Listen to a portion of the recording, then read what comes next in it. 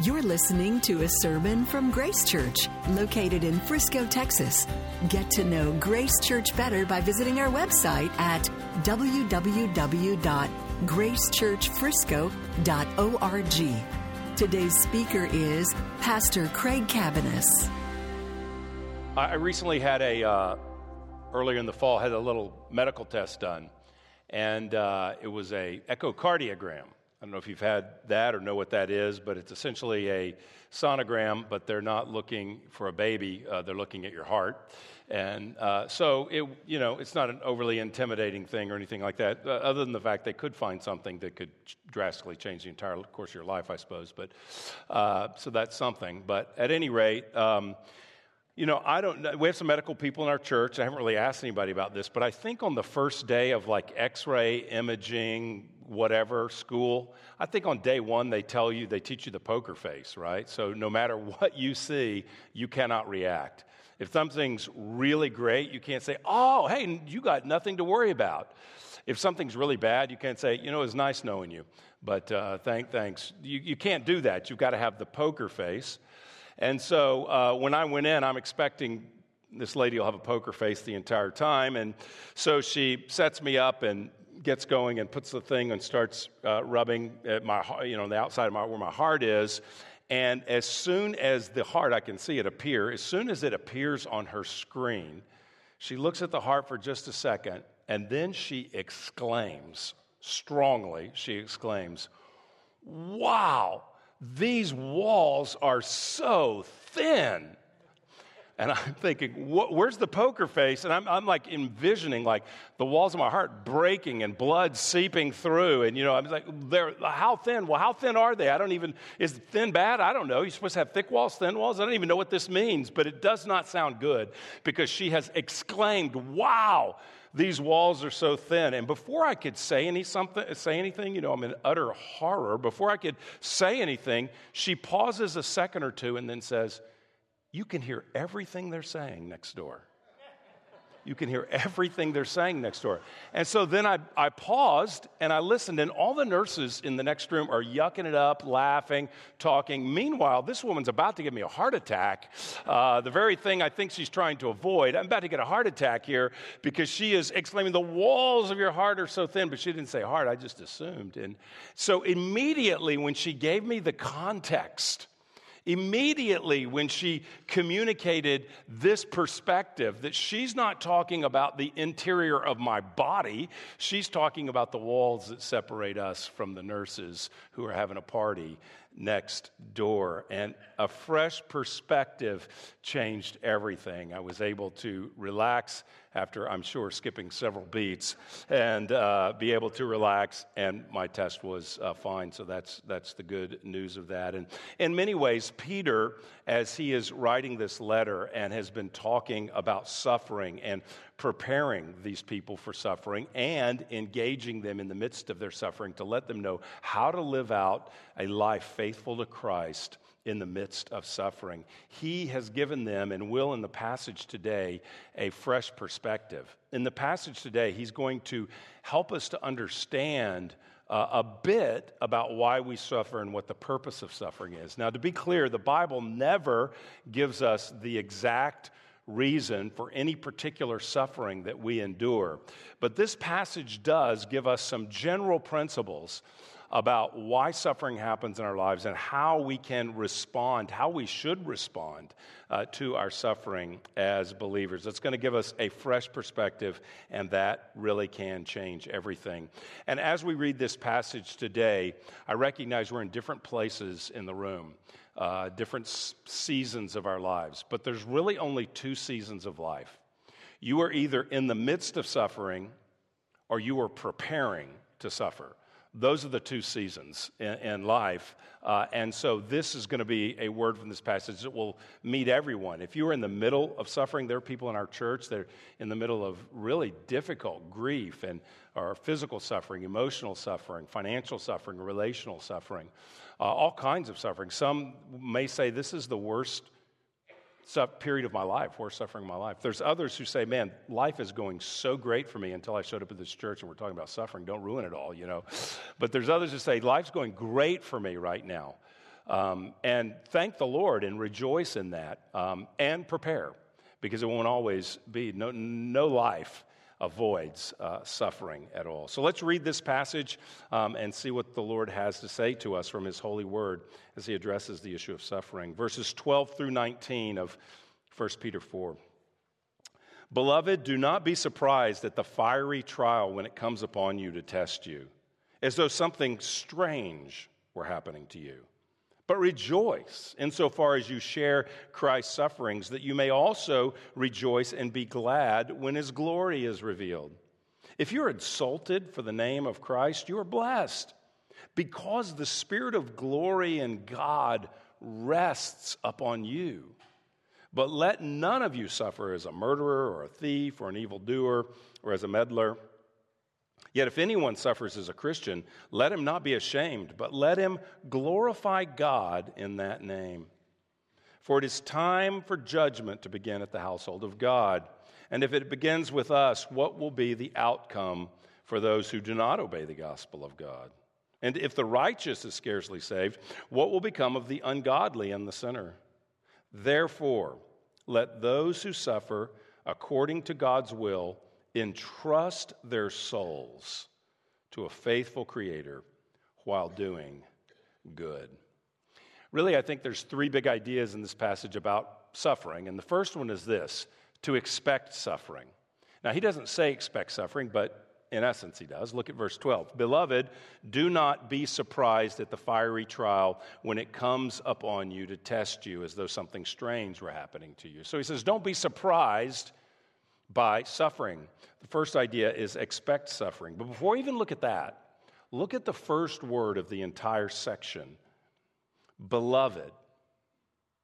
Beloved.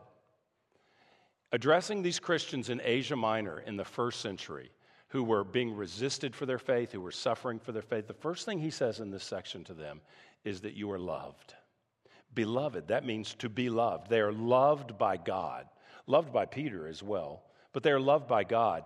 And I believe this is the most important thing for you to know as a Christian in suffering, is that you're loved by God. There's no greater truth really for you to grasp when you're going through hard times, is that God loves me. That God is for me. The reason that is because we can so easily be tempted to assess the love of God based on our circumstances. And so we look when things are going poorly, when things are difficult in our lives, we can make the false assumption, well, God is intentionally being distant from me. God doesn't love me. God's left me. God's mad at me. God's got other things to do. He's too busy to worry about my suffering. But to these suffering people, he says, oh, absolutely not. You are loved by God. And then he continues, don't be surprised at the fiery trial. Now, he doesn't specifically tell us what this fiery trial is, but there's these clues, sort of Easter eggs, right? Throughout the entire letter, there are these clues about what's going on. So one is just a few verses up. In verse 4, he said that the people around you are maligning you. So they won't participate in the same activities, not all the same activities that those around them do. And so because of that, they're being slandered, maligned, gossiped about. So that's going on, we know, from just a few verses up. And in the passage we just read, if you look at verse 14, he gives us another clue. If you are insulted for the name of Christ. So this is kind of the suffering they're experiencing. These kind of little comments are found throughout the book, which tell us that they're not being martyred. This is not a time where Christians, there's a wholesale government prohibition against Christianity where they are being martyred. That's later. Not in the not too distant future from when this is written. But at this time, what they're experiencing is more verbal opposition, verbal persecution. They're being insulted. They're experiencing social rejection from their coworkers, their family, because of their faith in Christ and the different lifestyle that they live, which is different than their culture. And so they are being resisted. And so we can pick up some kind of clues, but I want to make this point that throughout 1 Peter, the language he uses for suffering is general. So he didn't write here, for instance, "Beloved, do not be surprised when you are persecuted for your faith." He didn't say that. He said trial. And he uses that kind of language throughout: trial, suffering. He uses this kind of descriptors to explain what they're going through. Now, he drops hints that there's this opposition, that they're being pushed to the margins, that they live on the margins. But it's an important point to note that the word trial here and the sort of same family of words that mean the same thing that are used throughout the letter mean that this applies to broader topics of suffering. It's not just persecution for one's faith, resistance for one's faith. It's not just that. That's a big theme in the book. But I really believe any of the sufferings we have in life, we could say, God would say to us, do not be surprised at the fiery suffering that you are experiencing. God doesn't want us to be surprised. But the truth is, we need to read this verse because we often are surprised. We often are surprised. We think that if I follow Jesus, if I obey him, if I do the right things he wants me to do, then surely God will ensure that everything goes well in my life. We tend to believe that. We may read the Bible a lot. We may read theology. We may understand what it means that God is sovereign. We may read and understand about grace, all these kinds of things. But in our heart of hearts, if we're honest, we'll admit that we view suffering as an intrusion. It's something that surprises us. It's something that we find not abnormal, that it interrupts the normal course of our life. That's why he says in that verse, don't view the fiery trial as if something strange were happening to you. So he's wanting to undermine this and say, no, don't think this is strange. Don't think that normal life is everything goes great for me. We live in a fallen world. And don't think that everything going great for me is normal life and then suffering's an intrusion. Not at all. That's not what he communicates. He wants us to understand that we will have difficulty. And as the first Sunday of Advent, while I don't have an Advent illustration here, I do have a point that I've brought up numbers of times over the years, that we often live our Christian lives just like sort of the Christmas season. Just sort of like Elf on the Shelf, who is there spying on the kids all day long, and then at night flies up to tell Santa how they've done. So the idea is that I'm being watched 24/7. We are, not by an elf, but by the Lord. So we are watched 24/7, and then God does see our behavior. But we think, just like Elf on the Shelf and then Santa, that if we have done good, at least during this season of time, if we have done good, we will get good things. And there's no message that could be more opposed to the Christian message, which says that we do not merit good things, and we cannot do enough good things to earn God's favor. We have God's favor because he's gracious. And that the message is not ultimately that God brings good gifts to good little boys and girls. The message is that God gives good gifts to bad little boys and girls and bad men and women, because there is no other kind. All of us have fallen. All of us have rebelled against his authority. And so we have the grace of God because he's gracious, not because we're good. We have the grace of God because we're the beloved, not because we've loved him enough to earn it or to deserve it. But whenever suffering comes in our lives and we're surprised by it, it just reveals our inner legalist. It just exposes this idea that lives inside us that if I'm being good, I should have good things happening in my life. And if I'm being bad, well, understand bad things are happening. But if I'm being good, by my standard of good, all should go well. He wants them not to be surprised by suffering, but to expect it, even when they follow the Lord. These people are suffering specifically because they follow the Lord. If they're not following the Lord, there's no pushback, and they're fine. They're suffering, at least in this way, because of their faith in Christ. He wants us to know that this is not something strange, but it comes upon us. What does he say here, verse 12? This fiery trial comes upon us to test us. Now, he introduced that idea of a fiery trial being a testing in chapter 1. If you have your device or your Bible, if you go back to chapter 1, this is the context of the fiery trial. Look at verse 6, 1, 6, and 7.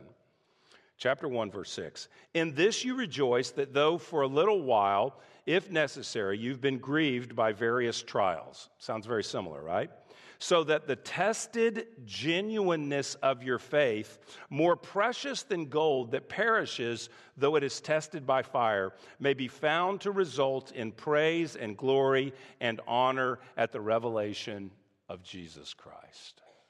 So what is he saying? He's saying in that trials, the various trials that they're experiencing, all kinds of trials, this is broad, the various trials test the genuineness of our faith, just like fire tests gold or silver when it's being refined. That the fire burns out the impurities, that it tests the genuineness of our faith, and that it purifies our faith so that we, verse 7 in chapter 1, so that we can glorify God. We can bring glory to Him.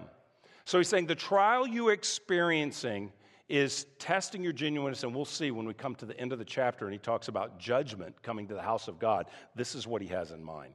That trials are testing your faith to see if the genuineness of your faith, to strengthen you so that you lean on Jesus Christ, so that your faith is matured, so that he preserves you and matures your faith through the difficulties. Strength comes through the resistance that they are facing, and that's true for all of us. So it makes all the difference to know that our trials are not strange, that they're not surprising.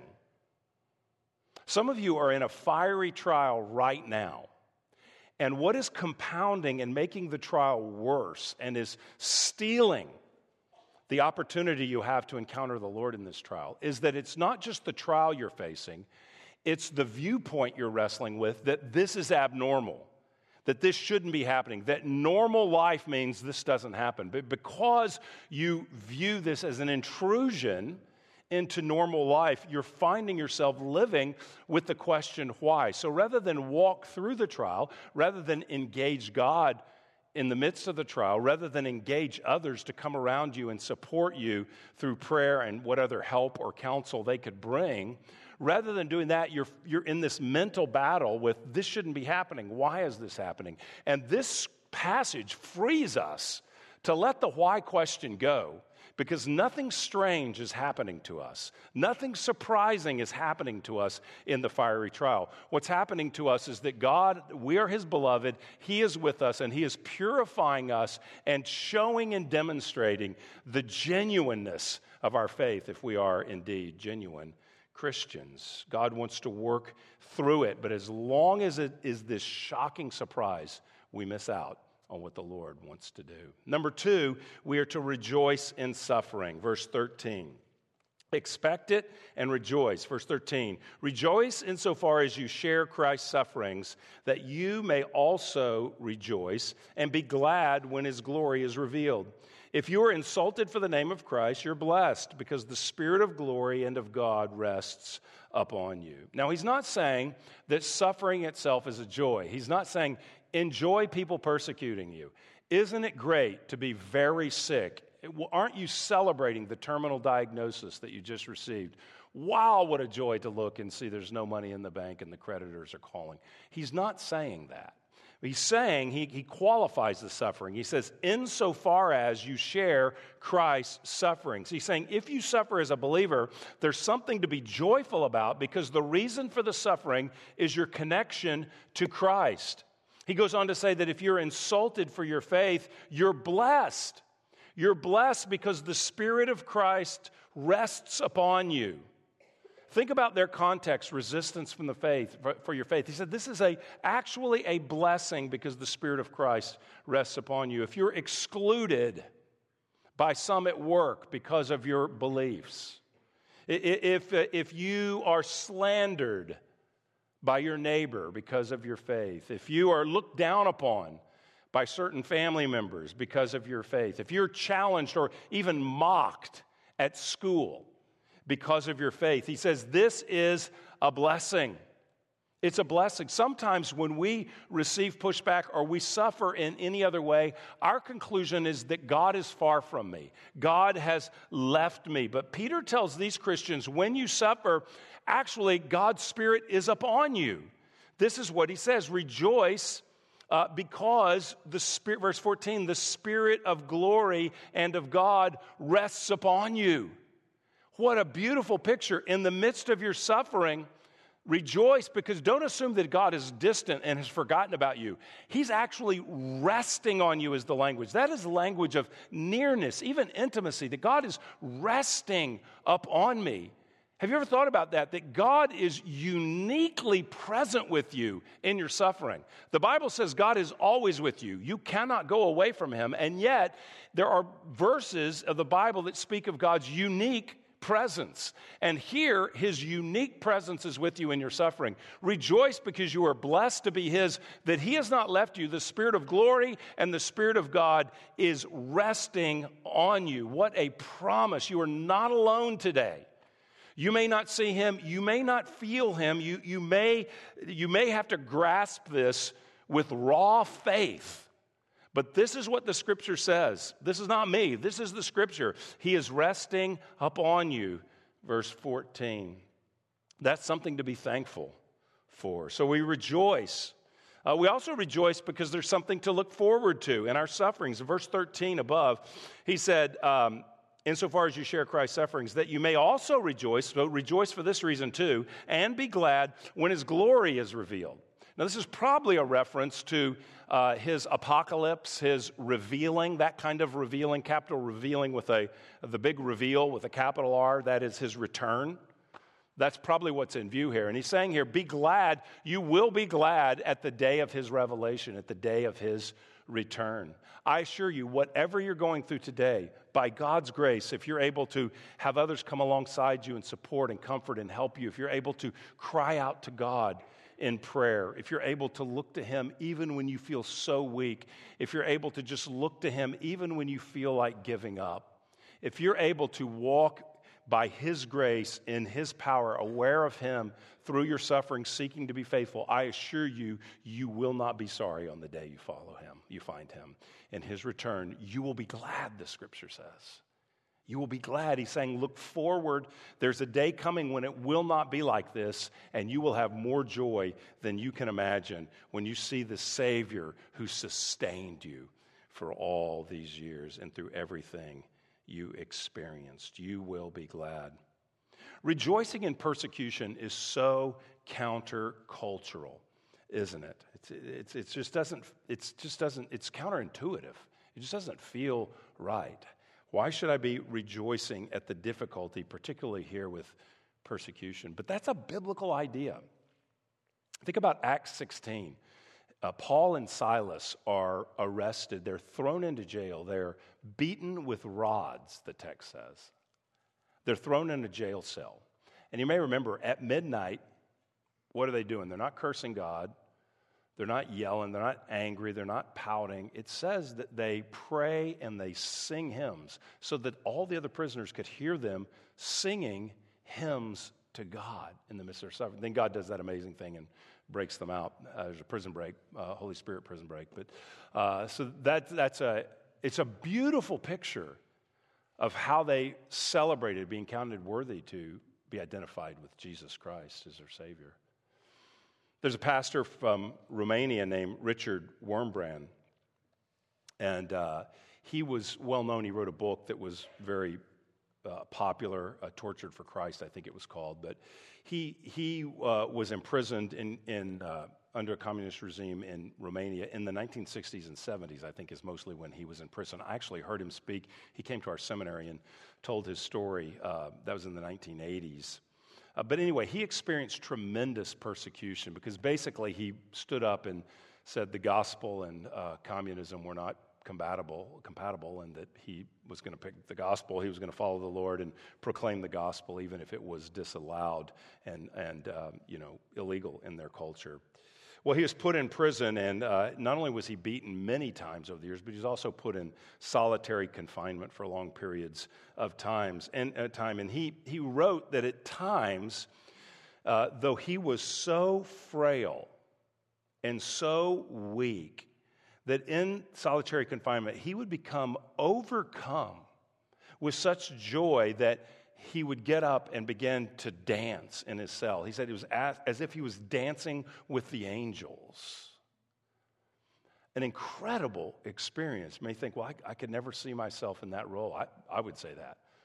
And yet, the Holy Spirit meets us in our suffering. And here's someone suffering for Christ in such a way that it rejoiced to the point of giving physical strength and exuberance to dance unto the Lord while being persecuted. God tells us there is actually a reason to rejoice in our suffering, that He is with us, that we will see Him in glory and be glad. He also says, don't be ashamed of suffering for Christ. There is no shame in suffering for the Lord at all. Verse 15, he says, but let none of you suffer as a murderer or a thief or an evildoer or as a meddler. So what he's saying there is don't, if you suffer, make sure it's for righteousness. Don't commit a crime and then say, well, I'm in prison suffering, the Lord's, Lord's blessing me. No, you committed a crime. You're getting just punishment in that situation. So he says, don't commit a crime. Don't react against your persecutors or against someone else in some kind of hateful or even illegal way. Don't do that. I will note that's a very interesting list of sins. Murderer, thief. I mean, evildoer sounds really bad, right? He's an evildoer. That sounds pretty bad. Meddling?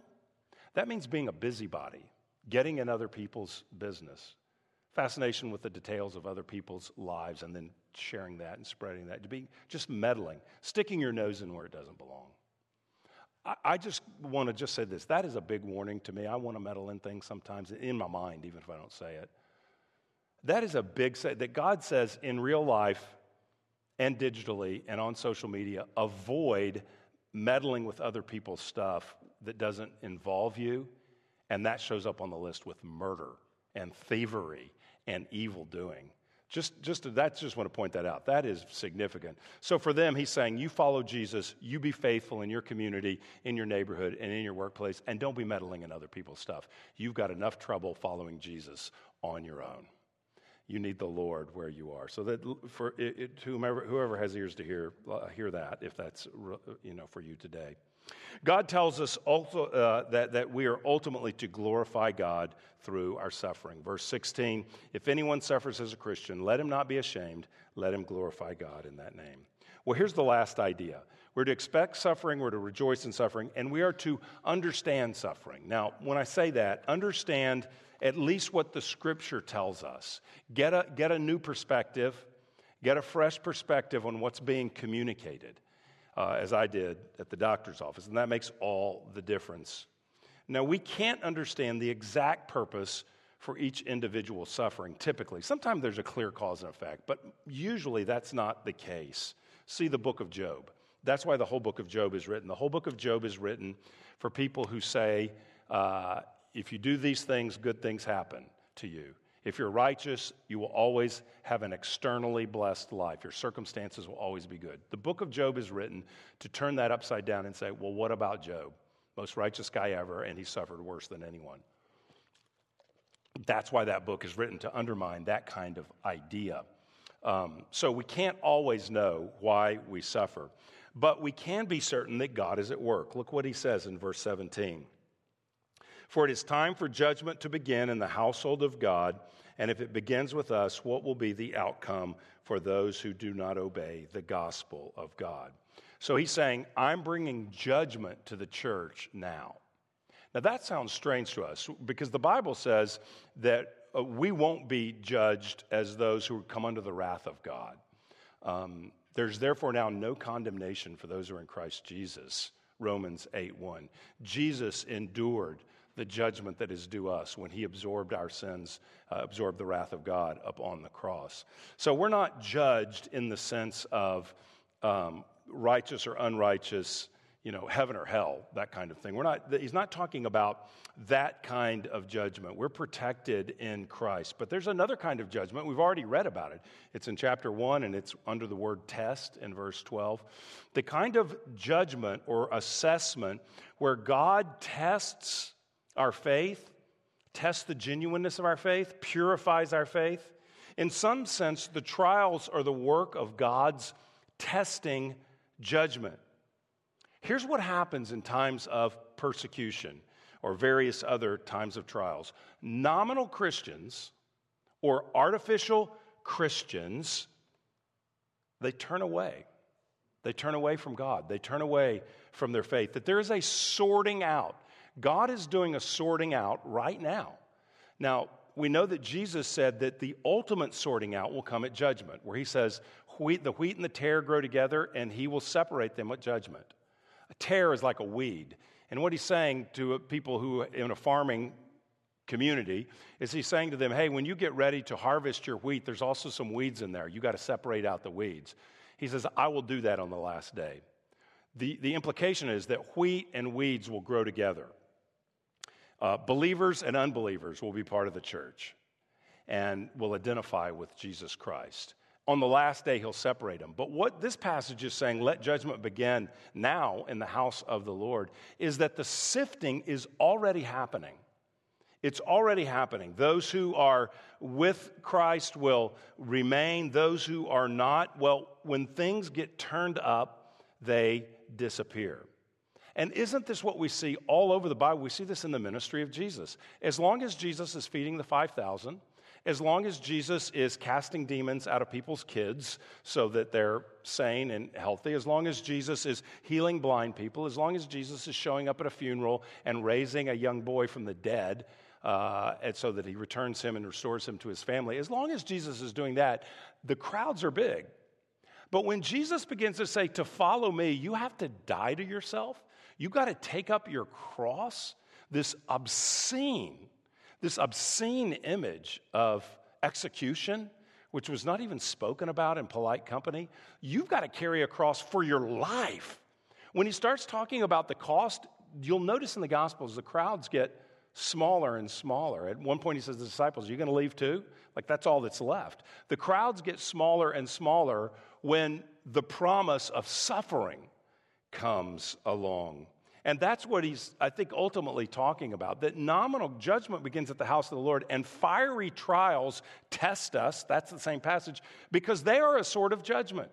And I think this is really relevant for us now. I'm not interpreting judgment on any individual, who's a real Christian, who's not. Somebody this week was asking me, do you think this person's a Christian, that person? I just said, you know what? The Lord will have to sort that out. I don't know. He was asking about famous people. Do you think that person? I don't know. I know they say this. The Lord will sort that out. That's not for me to do. So I'm not doing that right now. But I do want to just think about this, that when COVID hit our country, church attendance just evaporated. Now, obviously, there was limitations to who could gather where and all that kind of stuff. That's certainly part of it. But the part I want to address is many people in surveys, nobody's told this to my face, but what I've read in surveys, so I assume it's true, is that many people said after COVID, regular church attenders who are Christians said, I'm not ever returning to that again. There were people that just basically, when the upheaval came, ultimately began a habit of not interacting with God or his people, I suppose, and then ultimately said, that's permanent for me. I'm out. And so I want to say that lower church attendance in the U.S. is not necessarily a bad thing. It may reflect the sort of purging or purifying of nominal believers, because as long as the return, the benefit is greater than the sacrifice, then I'm in. But if the sacrifice gets too great, the false Christian, the tare, the weed, will be sometimes sorted out and will fall away. And I think you see that in cultures where there's high persecution, not like here, but other places where there's strong persecution, that why would you be an unbeliever and show up and identify with this small group of people if it might cost you to be martyred? If you don't even believe, you just check out. And what happens is sometimes even in less persecution or less difficulty or less trials, people can say, this is too much. If that's what God's like, I'm out. Now, some people do that temporarily. They temporarily say, I've had it with God. I'm mad with God. You can read Psalms where people are saying very strong things to God. I'm saying something very strong to God. I'm out. But what happens is later in life, something happens and they indeed do come back. It was a bad moment, a bad week, a bad month, a bad year, a bad season. But they return to the Lord.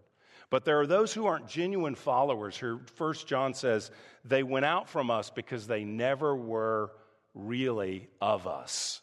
They were wheat that gathered with the tare while things were good, and when things went bad, they were sorted. So he's understanding that judgment, that suffering has this dual purpose, not judgment. Suffering has this dual purpose. Judgment, God purging the church of false believers, and at the same time purifying true believers so that they grow in their experience of God, the Spirit of God, their relationship with God. So we don't need to be assessing who's being a false believer and judged. Leave that with the Lord. But we do need to acknowledge that judgment began 2,000 years ago when he wrote this in the house of the Lord and is always there where there is persecution. It's a sorting, or where there's difficulty of any kind, there's a sorting out that takes place. He also gives a warning to unbelievers. He says in verse 18, if the righteous are scarcely saved, that means through difficulty. It doesn't mean like, whoa, God barely saved that guy. It means that through difficulty, what will become of the ungodly and the sinners? So he's saying, if you think the suffering of these Christians who are being marginalized is bad, and in a decade or maybe less will start dying for their faith, if you think that's bad, wait till the unbeliever stands before Jesus Christ. It'll be worse than anything imagined in human suffering. So he's saying it's a warning to say, look, hey, Christians may be resisted. It may be hard to be a Christian in many cultures. Not really hard here, but it's getting more difficult. It's hard for some people. It may be getting more difficult. And so in that case, just realize it's way worse to be someone who doesn't have faith in Christ. And that's where there's a warning. So come to Christ. If you don't know him, come and trust him, rely upon him. Give your life to him. So don't be surprised by suffering. Rejoice in suffering. Understand the nature of suffering, that is purifying, refining, but it's also judgment for the unbeliever, false believer. And that the passage concludes with an application. So what do suffering believers do? Well, this is a beautiful verse. Verse 19, it's sort of a theme of the whole book. How do you respond? Therefore, let those who suffer according to God's will entrust their souls to a faithful Creator while doing good. So we entrust our souls to the Lord, and we do good. That's how we live. We don't escape the world. We don't run away from the world. We don't hide out and seek to protect ourselves. We go full bore into the world. We don't act like we don't embrace the same mindset and do all the same stuff, but we're fully immersed in the culture around us in our lives, our jobs, our friendships, whatever we do. And yet we do good the whole time. We don't do bad, but we do good. I'm going to take these out of order. Do good, that's the second one. But throughout the book, he's been calling them to do good. Chapter 2, verse 1, he says, put away all malice and deceit and hypocrisy and envy and slander. Don't speak in ways that tear people down, lift them up. Verse 2:12, to keep your conduct among the Gentiles honorable, so that when they speak against you as evildoers, they may see your good deeds and glorify God on the day of visitation. Verse 13 of chapter 2, be subject to every human institution. So unless a human authority tells you to disobey Jesus, you must obey the human authority, unless they're calling you to disobey God. Verse 9, chapter 3:9, do not repay evil for evil or reviling for reviling, but on the contrary, bless, for to this you were called. No matter what people say to us, we must be a blessing and use our words as a blessing in return. Always be prepared to make a defense to anyone who asks you for the reason of the hope that is in you, yet do so with gentleness and respect, 3:15. So no matter what anybody does to you, be ready to explain who Jesus is, why you follow him, but respect them. Communicate with gentleness, not self-righteousness. Above all, keep loving one another earnestly, chapter 4, verse 8. Show hospitality to one another without grumbling, chapter 4, verse 9. So we're to live this life among others. Suffering doesn't mean cause us to serve Jesus less or hide out. It causes us to run to the battle and seek to be faithful to live for him. And then also to entrust our souls to a faithful Creator. You see that in verse 19? Let those who suffer entrust your souls to a faithful Creator. The word entrust is absolutely fascinating to me. You notice it doesn't say trust. It doesn't say trust God. The Bible says that everywhere. So that's a good thing. But it says, entrust yourself to God. Entrust your soul. This word entrust was used to describe leaving something valuable with someone for safekeeping. If you think about it, in this day, it was very different than today. They didn't have banks. They didn't have safety deposit boxes. They didn't have homes that could lock with alarms or cameras. They didn't have any of that. So if you were going to leave, if you were going to travel, and you had something valuable, some money, maybe some jewelry, a keepsake, an heirloom in your family, you had something valuable, it's very unwise just to dig a hole in your tent or your little house and store it there. What you did was you found someone trustworthy and you left it with them. Important, trustworthy. You didn't want to return from your trip, and the person says, "Oh, you left all your money with me." Well, we kind of had a birthday party. Sorry, spent it. That's not trustworthy. You want to leave it with somebody who would keep it for safekeeping. And what he's saying here is that person that you would give something to valuable to hold on for you, that's your creator God, and you don't entrust just something, your money, or some valuable. You entrust all of you, your soul, who you are. Entrust yourself to him. Is what it says. Entrust yourself to God, their faithful creator. He's saying that God is so faithful that you can entrust yourself in the midst of suffering. You can cast your cares on him. It's going to say in the next chapter, you can cast yourself on him, and he is eminently trustworthy. You are to all of your questions entrust to him. All of the unexplained mysteries, entrust to him. All of the injustice that's happening to you, entrust to him. When it doesn't seem fair, it doesn't make sense, entrust it to him.